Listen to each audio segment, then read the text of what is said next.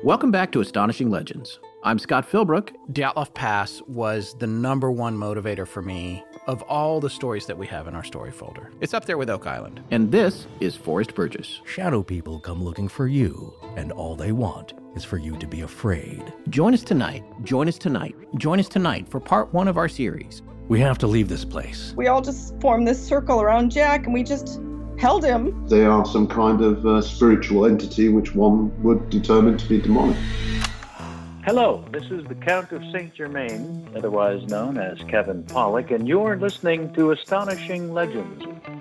There is somebody in the mirror, but like behind me. We're sitting here with the Bob Gimlin. There was a human head. Say hello, Rich. Hello, Rich. All right, don't steal the show. We're going to get back to you in a minute. This guy comes with a truck to move the stone. The lighter stones, by the way. Because if you put a 30-ton stone on a truck, it's going to be a flat truck.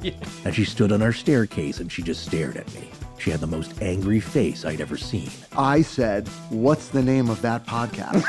Mystery solved. Mrs. Hingley brought 3 mince pies to her little floating visitors, and she described their hands as magnetic. Every element of the legend of Mel's Hole makes for an astonishing legend. Find over 240 episodes of Astonishing Legends wherever you get your podcasts and on Patreon.